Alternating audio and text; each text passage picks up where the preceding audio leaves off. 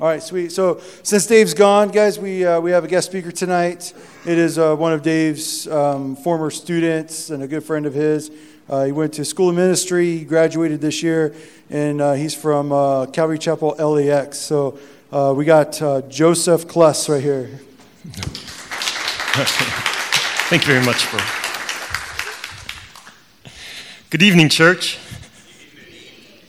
Today we're going to be looking at Zechariah 3. So let me go ahead and pray first. Father God, you reign supreme in our lives, and not just in our lives, but over all of mankind. And you've done it past, present, and future for all of time. And just want to thank you, Lord God. And Father, that you would even consider us worthy to be in your presence, and even more so to invite us into your service. Because sometimes we're just flawed creatures and we get dirty, Lord. But yet you clothe us with righteousness because of Jesus. And I ask tonight that your word would come forth to us and just cleanse us and wash over us again and make us worthy of the calling to which you've called us as men and women of your kingdom. I just ask this, Papa, in the name of Jesus, the Father, and the Spirit. Amen. Well, Zechariah is one of the prophets, and he gets me to thinking about a movie from the 1990s that was a story about this mad scientist called Doc Brown, and he took this teenager kid on a bunch of travels through time in a time machine that they made out of a DeLorean. And he had a way of seeing like the past, present, and the future all at the same time. So the second of the trilogy is my favorite, Back to the Future 2, because he almost even runs into himself from the previous movie, and he has an outlook of this great scope of time, which made me think of what Zechariah is seeing. And it's interesting too, because Zechariah, when he was called into God's service out of Babylon, he was about the same age as Marty McFly was in the movie. And I think some of you out here might have teenagers tonight or be a teenager. And that's about the age that Zechariah has when he was called into service. And Zechariah was able to look at things only to see them from God's perspective. And what he was able to see was how God reigns with authority in justice and in mercy. So those are the aspects that we're going to be looking at tonight. How God's authority reigns with justice and with mercy. So let's go ahead and read, or I'll read to you Zechariah chapter 3, verses 1 to 10. And if you don't know where Zechariah is in your Bibles, it's going to be 2 books to the left of the New Testament. So if you get to Matthew and turn 2 books backward, you'll find Zechariah. Then he showed me Joshua, the high priest, standing before the angel of the Lord, and Satan standing there at his right hand to accuse him. And the Lord said to Satan, "The Lord rebuke you, Satan. Indeed, the Lord has chosen Jerusalem, rebuke you. Is this not a brand I picked from the fire?" Now Joshua was clothed with filthy garments and standing before the angel. And he spoke and said to those who were standing before him, saying, "Remove the filthy garments from him." Again he said to him, "See, I have taken away your iniquity from you, and will clothe you with festival robes." And I said, "Let them put a clean turban on his head." So they put a clean turban on his head and clothed him with garments, while the angel of the Lord was standing by. And the angel of the Lord admonished Joshua, saying, "Thus says the Lord of hosts, if you will walk in my ways, if you will perform my service, then you will also govern my house and will also have charge of my courts, and I will grant you free access among those who are standing here. Now listen, Joshua, the high priest, you and your friends who are sitting in front of you, indeed, they are men who are a symbol. For behold, I am going to bring my servant the branch. For behold, the stone that I have set before Joshua, on one stone are 7 eyes. Behold, I will engrave an inscription in it, declares the Lord of hosts, and I will remove the iniquity of that land in one day. In that day, declares the Lord of hosts, every one of you will invite his neighbor to sit under his vine and under his fig tree. So just to give you a little background of what's going on, we're now looking at the divided kingdom. Okay, so the nation of the Jews has been divided in two. You have Israel up to the north. You have Judah down in the south. Assyria has come along and conquered Israel to the north. Does anyone have an idea what year that might be roughly? I'm looking to the one person in the room who I know knows the answer. It was 722 BC. Okay? And then after that, we've got Judah down here to the south, and then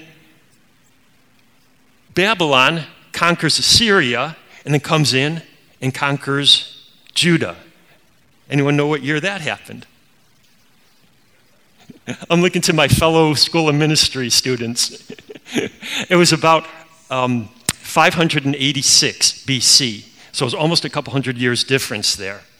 Okay, so what happens next now is that Persia is going to come in and conquer Babylon and set up some new kings. Okay, and these new kings, they're named Cyrus and Darius, and they said, what are we going to do with these Jews? We don't need him here anymore. Why don't we just invite them to go back home? And because they'd already been 70 years in captivity in Babylon. So they let those Jews who want to go back to their homeland do so. The majority of them, because they've established new lives up here in Babylon, really decide not to leave. So when we're looking at Zechariah, this is at the end of Daniel's reign in Babylon. If you remember how Daniel was a prophet in Babylon, well, that's kind of come to an end when Babylon fell. And if you remember, King Nebuchadnezzar in Babylon had a vision of the statue with the head of gold and the shoulders of silver and the torso of brass. Well, that's each of these three kingdoms that I was just talking about, one conquering after another. Eventually, Greece will come in and conquer Persia, but we're right now at Persia's reign as a superpower in the world. And so Joshua is one of the young men who decides to go back to Jerusalem, feeling the call of God to rebuild the temple. He comes from a priestly line, and he's a prophet. He's what we call a minor prophet. One of his contemporaries is also Haggai, and the term minor prophet doesn't mean that he was less important than any of the other prophets, but just that he wrote fewer books about his vision. So it's smaller chapters that we have from our minor prophets, as opposed to the bigger ones who wrote large volumes and had many, many visions, like Isaiah. So what we're looking at now through Zechariah's eyes will be four aspects of his observations, which are that, what are they? That accusation will come, that adjustment will come, that appointment will come, and that a Savior will come. So we'll look at each of these individually. First off, accusation will come. Verse 1, Zechariah 3:1. Then he showed me Joshua, the high priest, standing before the angel of the Lord, and Satan standing at his right hand to oppose him. Now the Lord's enemies will always want to attack the work of the priest. And we have this scene that Zechariah is seeing in a vision of Joshua the priest. So Zechariah has come back to Jerusalem as a prophet. Joshua has come back as high priest. And another man named Zerubbabel has come back. So these are like the three spiritual heads who are now trying to rebuild Jerusalem. And he sees a vision of Joshua the high priest being accused by Satan in God's courts. And that word Satan, we usually think of, oh, that's the devil. That's his formal name is Satan. But actually, no. The word Satan just means the adversary. And in this case, you'll find it several times used in the Old Testament, specifically referring to God's adversary. So we can read it as, here is the adversary of God accusing the high priest. Now, the angel of the Lord is commonly accepted as being the pre-incarnate Lord Jesus Christ. And we know that angel means messenger, so it means the messenger of the Most High God. And the reason why scholars and theologians believe that's referring to Jesus Christ is because, as we're going to see in verses 4 and verses 8, that this angel forgives the sin of Joshua and forgives the sin of the nation.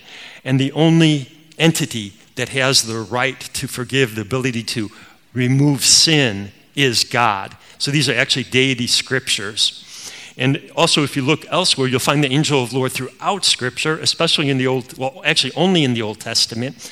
It's used by Isaiah and Ezekiel. It's used by Moses a lot in the early books, in the Pentateuch, when the angel of the Lord visits Abraham, visits Sarah, visits Hagar. We're believing that this is the pre-incarnate Jesus Christ. Now, the adversary accuses to hinder authority. Okay, he's standing at the right hand of authority, to accuse the priest, to accuse God's work, and to stop that work from going on.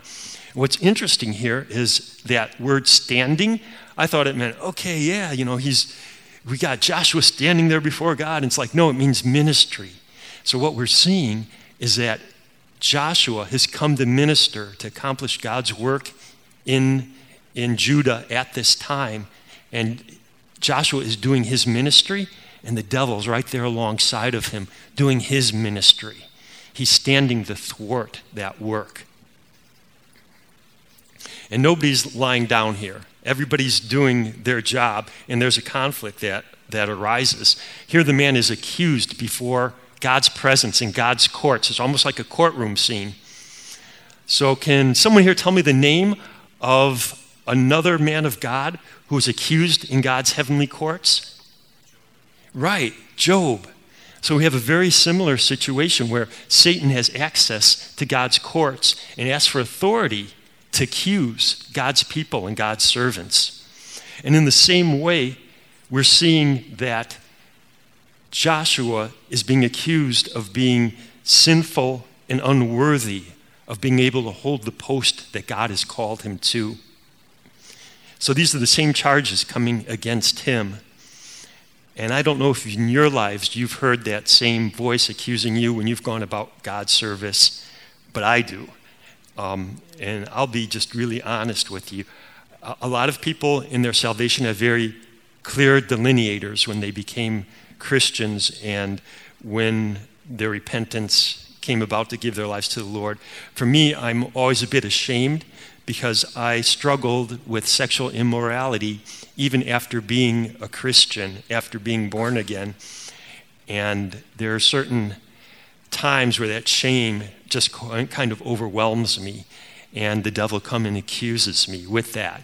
I'll drive through certain parts of town where I was looking for sin, or I'll drive by a building where I took out a date, or maybe a lounge where I met somebody and committed acts unworthy to even speak about. And the devil wants to be right there to remind me of all those things. And sometimes even that thought of accusation appeals to my pride, thinking I'm somebody, or thinking that maybe my sin isn't as bad as it really is. But I have to remind myself that I am no less a sinner today than I was before, and it's only by the grace of God that he's forgiven me. And I can even use that information that the devil wants to spew at me to keep myself in my place. But the devil's there, and he's in Zechariah's ears too, and he's trying to accuse God's justice. He's trying to get God's justice to work against mankind. Now, the reason I'm referring to this and I'm counting ourselves in there with Joshua is because if you look at Revelation 12:10, it gives us the same scene again, only it's us up there in heaven with God, where it says, and now salvation, that's Revelation 12:10, now the salvation and the power and the kingdom of our God and the authority of his Christ has come, for the accuser of our brethren has been thrown down, who accuses them before God day and night. That's the devil accusing all the saints, past, present, and to come, including us. And what's wonderful about that is God silences him. That even though that the devil is there and he brings up all our faults before God, all our failures before God, trying to get us to grow discouraged, to abandon the building that God would have us do, the angel of the Lord Jesus Christ, is standing there, and he silences those accusations by raising his nail-scarred hand and saying, "No, silence."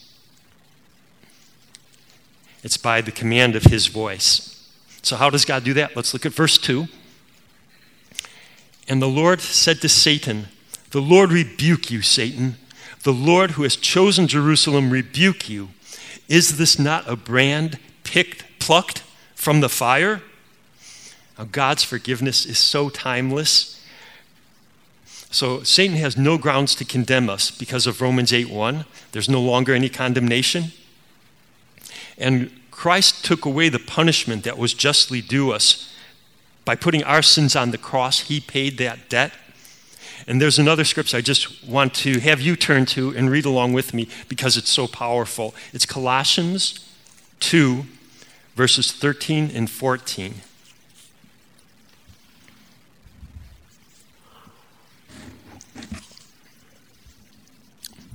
Let me read it to you. Colossians 2, 13 to 14. "And you, being dead in the trespasses and the uncircumcision of your flesh, he has made alive altogether with him, having forgiven all your trespasses, having wiped out the handwriting of the requirement," that's the law, "that was against us, which was contrary to us. And he has taken it out of the way, having nailed it to the cross." Colossians is another great chapter, another great book if you ever want to read it. It talks about this cosmic Christ and everything that he's done for mankind in the similar way that Zechariah is going to talk about everything that the Messiah is going to come to do for mankind. So we see the prophecy in one chapter, we see the fulfillment in the other chapter. Now, whenever I get to verse 2 and I was doing the study, I would always start crying because I thought of myself as this firebrand plucked from the fire. And I thought, wow, the God of all the universe would want to defend me. He'd want to care for me, and just touches my heart. And then I had to do some further study, and I found out that it really wasn't talking about me at all. Because when I looked it up in Hebrew, the structure of the word sentence, it reads out something more like this. "Satan, you be rebuked by the Lord, who this Jerusalem, a firebrand, he has chosen." So actually that firebrand is Jerusalem itself. And when reading Scripture and studying Scripture, we know that the first thing you always have to do is to take it literally. We don't want to use replacement theology to put ourselves necessarily in the story or have the church replace Israel in the story. We need to take the word for what it says literally. So it's literally saying, Jerusalem, you're a firebrand, but I plucked you out. I chose you. And what's really interesting here is that word firebrand can be translated two different ways. One of them is the smoldering end of a stick. So like, when you go on a camping trip and you have that stick and you make marshmallows and then you pull the marshmallow off and then eventually you have to burn the stick because it's smoldering at the end and it's no good anymore. Well, that's what it's saying Jerusalem is. Jerusalem is just like this smoldering burnt end of a stick that I've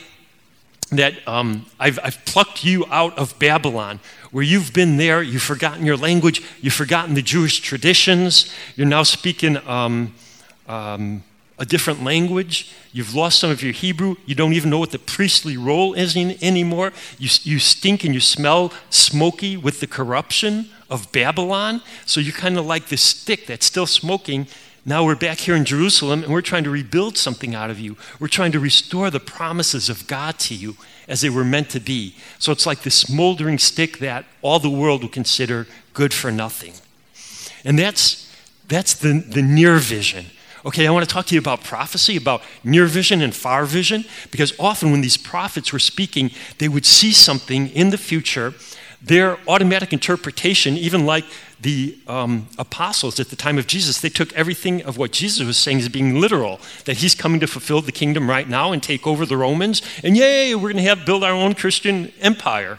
But the way prophets saw things was that they thought it was for their immediate future, their present, which would be our past. And when I talk about the past, I'm referring to their immediate future. I'll be using the word past, present, and future a lot. So imagine a prophet, he's seeing this mountain peak. That's what the prophecy is. This is the vision that God is showing him. But right behind that, there's this other higher mountain peak, okay?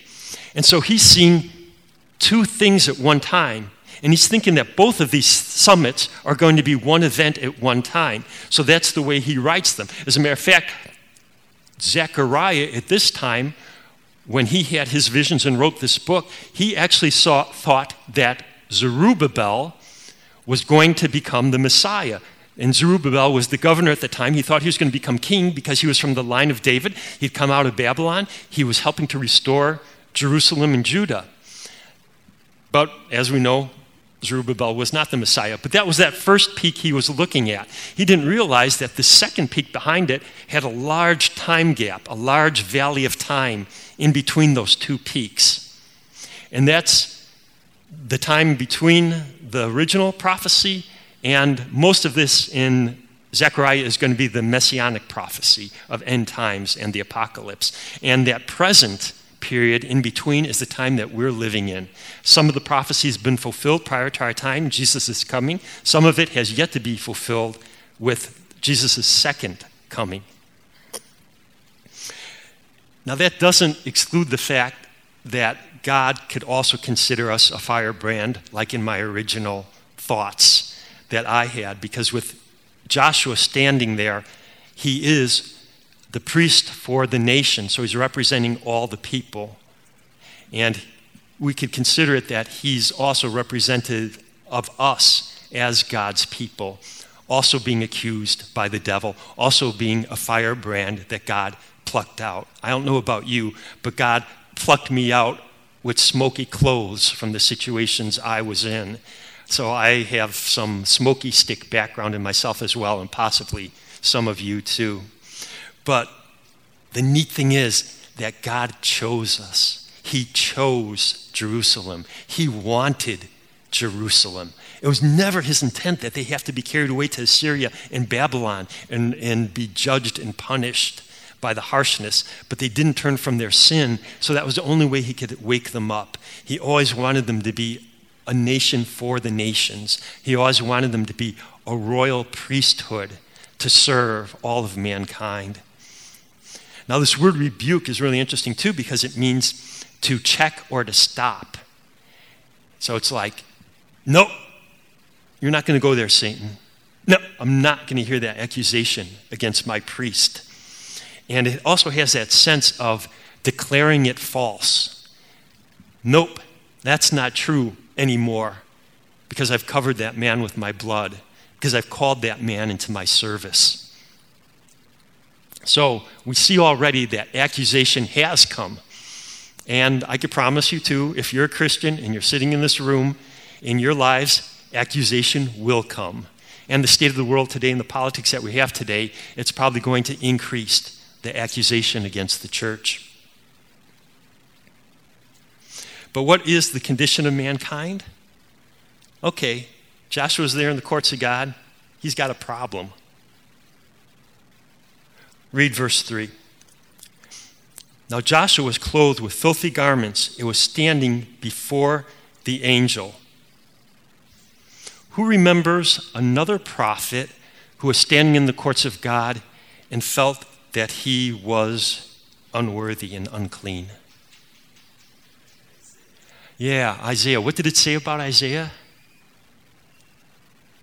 What does Isaiah say? He realizes the holiness of God.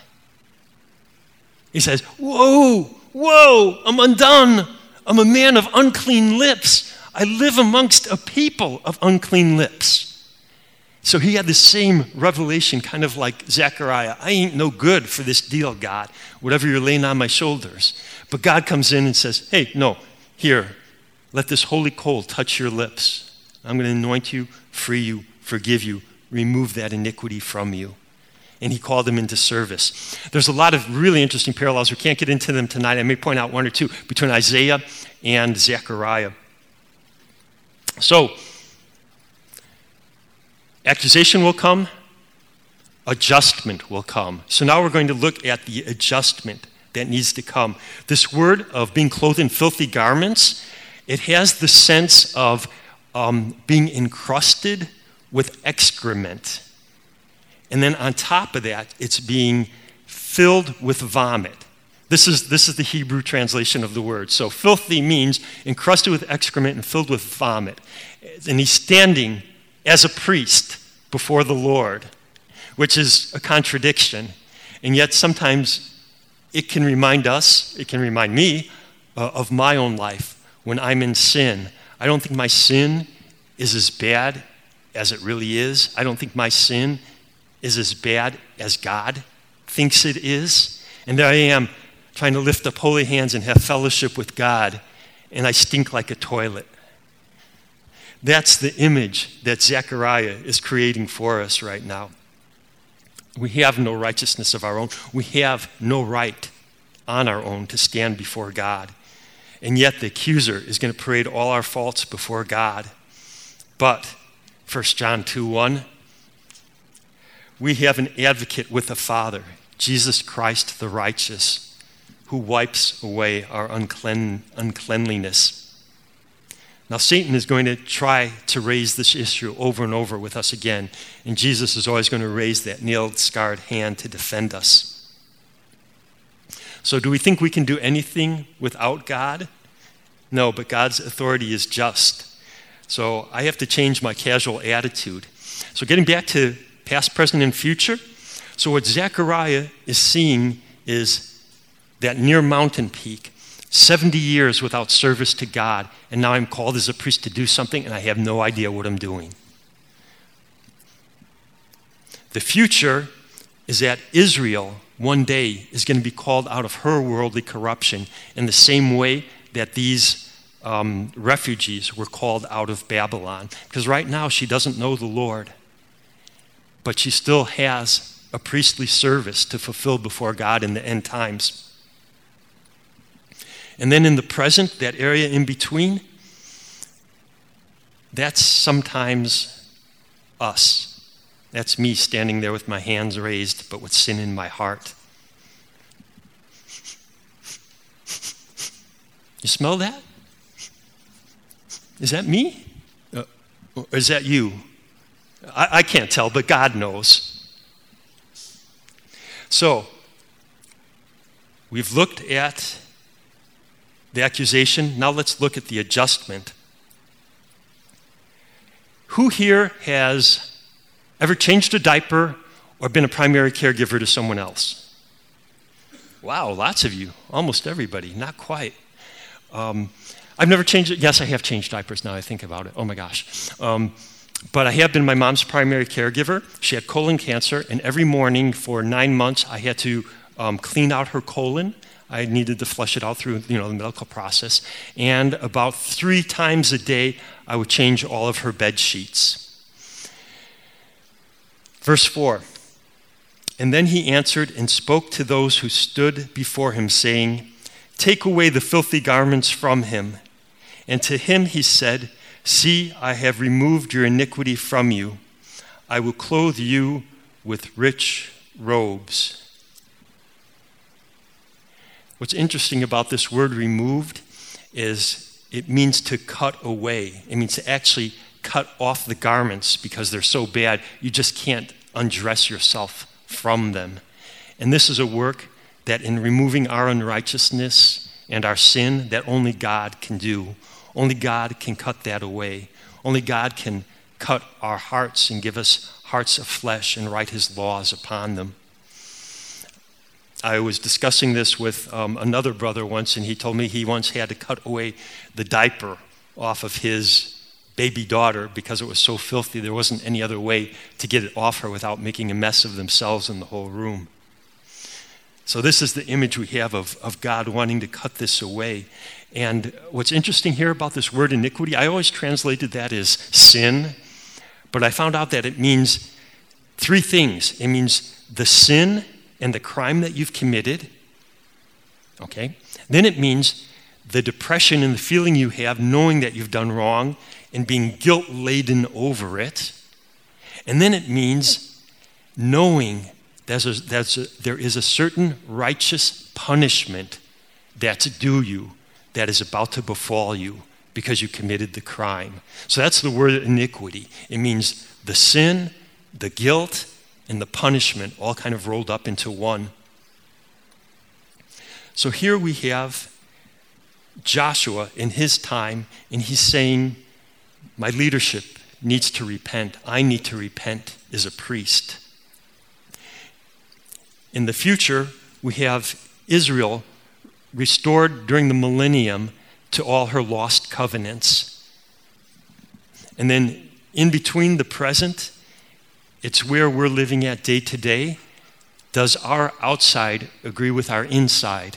Because that's the definition of hypocrisy. It's having and doing actions different on the outside than what I'm really thinking on the inside and who I really am and hiding on the inside. Our integrity before God is that our thoughts and our heart matches our actions on the outside. Something else that we see in the prophecy here is that, and Zechariah knew this, that when he's looking at Joshua for their immediate future, he's also seeing a type of Christ. Now, they believed that the Messiah was coming. That's why he thought Zerubbabel might actually be the Messiah. But he's looking at Joshua as a type of the coming Messiah.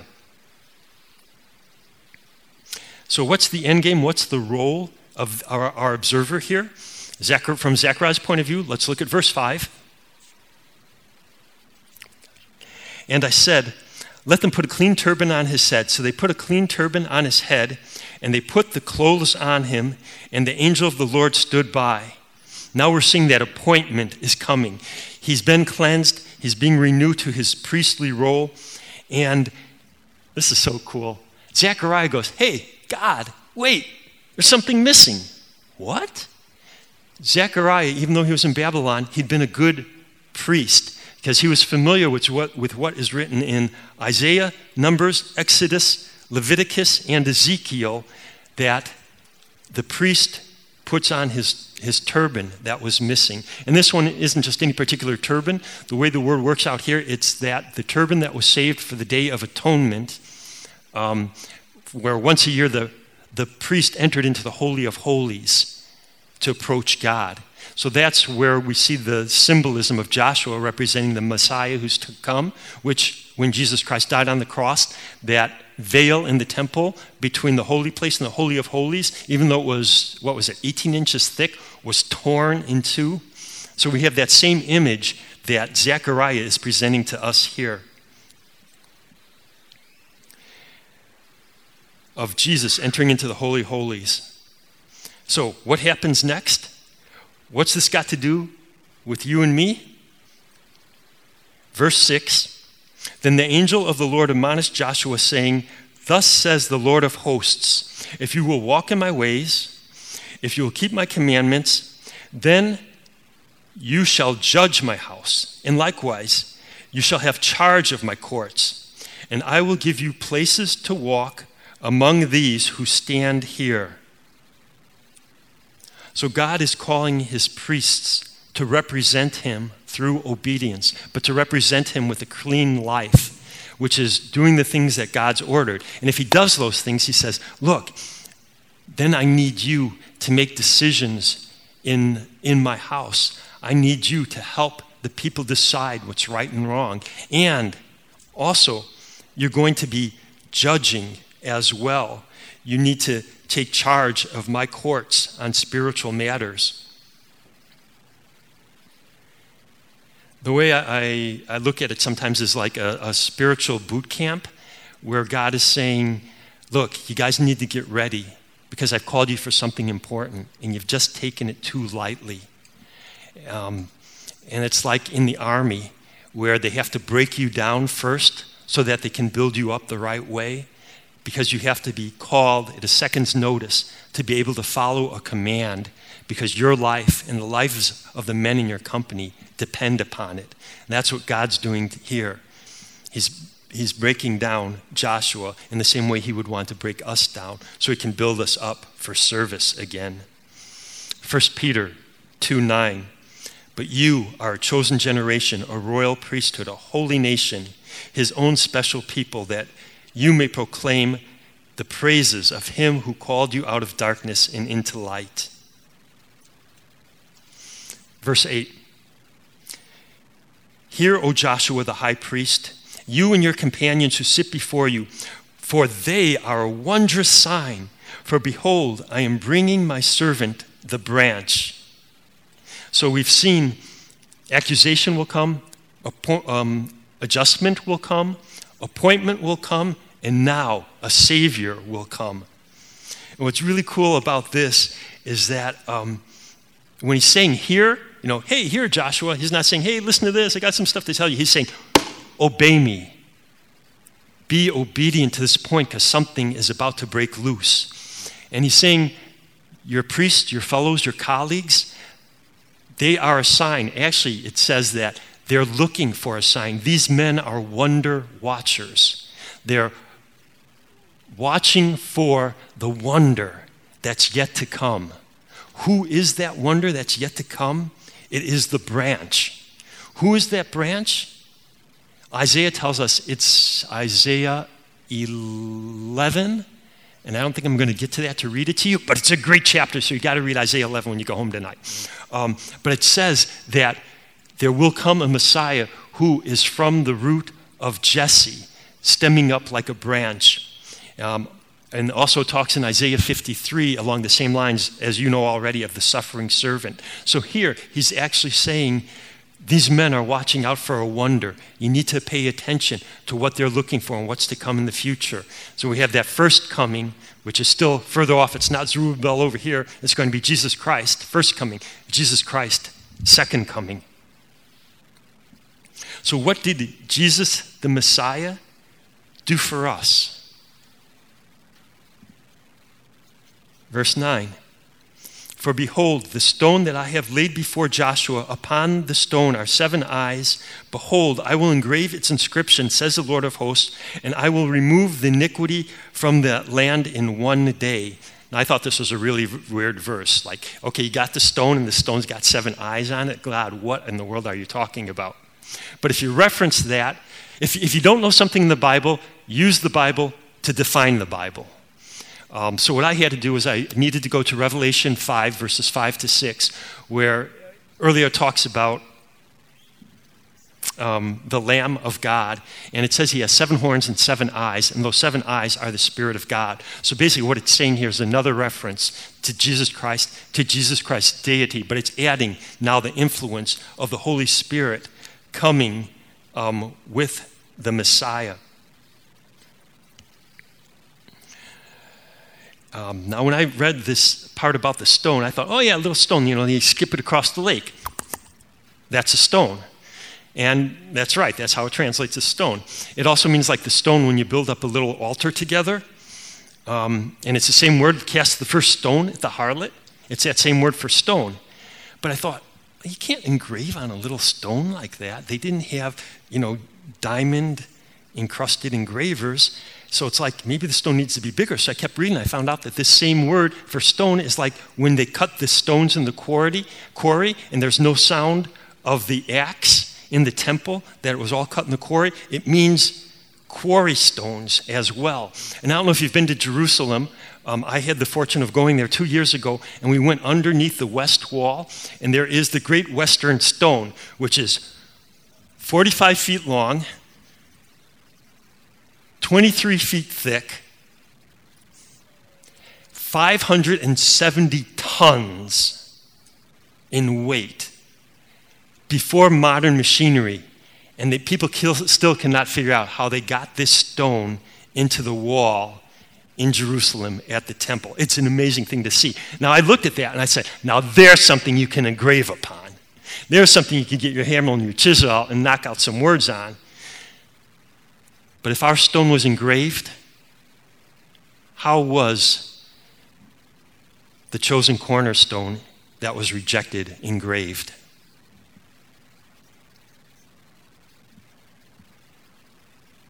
Any suggestions? They've engraved our cornerstone.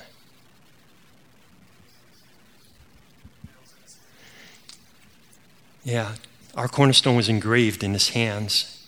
He was engraved in his head with a crown of thorns. He was engraved with a sword in his side. Isaiah even says that our names are inscribed in the palm of his hands. It's in the shape of nail marks. This is what our God has done for us, that we could live righteously. The 7 eyes is the Spirit of God, and we get into more of the fulfillment in the next chapter in Zechariah 4. It talks about, and the word of the Lord came to Zerubbabel, saying, not by might, not by power, but by my Spirit, says the Lord. So sometimes we try to do stuff on our own. We try to cleanse ourselves. We try to do God's work on our own. But he's saying, no. Sorry, even that stinks before me. It has to be by the work of my Holy Spirit. So what we've been looking at tonight is how God's authority reigns with justice and mercy. How can a just God allow a sinner to serve? He can do that because he wipes away that sin and unrighteousness himself. He can be both just and he can be merciful. So God rightly judges. He forgives justly. He reigns mercifully. So we see that accusation will come, adjustment will come, appointment will come, but most of all, a Savior has come. And a Savior will come again, because it's been God's plan ever since the beginning, for all eternity. So tonight, in closing, we'd just like to ask you to consider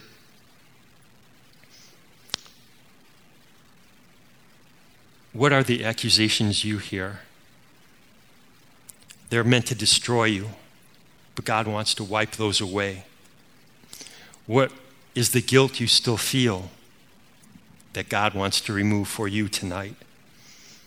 When you come before him, what smell do you bring with you? Is a sweet, pleasing aroma? Or what appointment has you prepared you for that maybe you've ignored? You haven't wanted to get around to doing God's work there yet. Or what do you feel is holding you back from what you really feel God has called you to? Because me up here, I'm not a minister. I heard this today from a fellow graduate, Chris Smirat. He goes, I'm an administrator. I administer God's word. You guys are the ministers. You're the ones who are supposed to go out and do it. And you've probably heard that shepherds don't have sheep, but sheep beget sheep. That means ministry lies in the hands of every one of you out there in the pews. And God's called you to his service. And that's what I want to encourage you in today.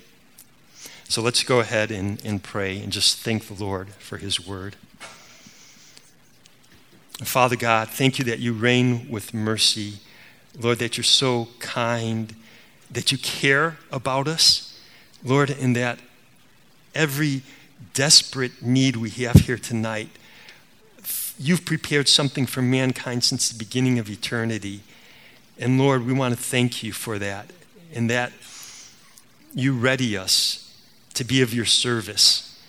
Lord, that it's always your desire to refresh us with your costly love. It's always your desire to bring us to a renewed and refreshed repentance of our sins.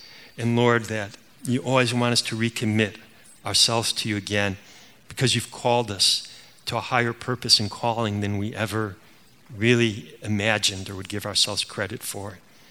Father, so we thank you for your word, and we glorify you in your name. Amen.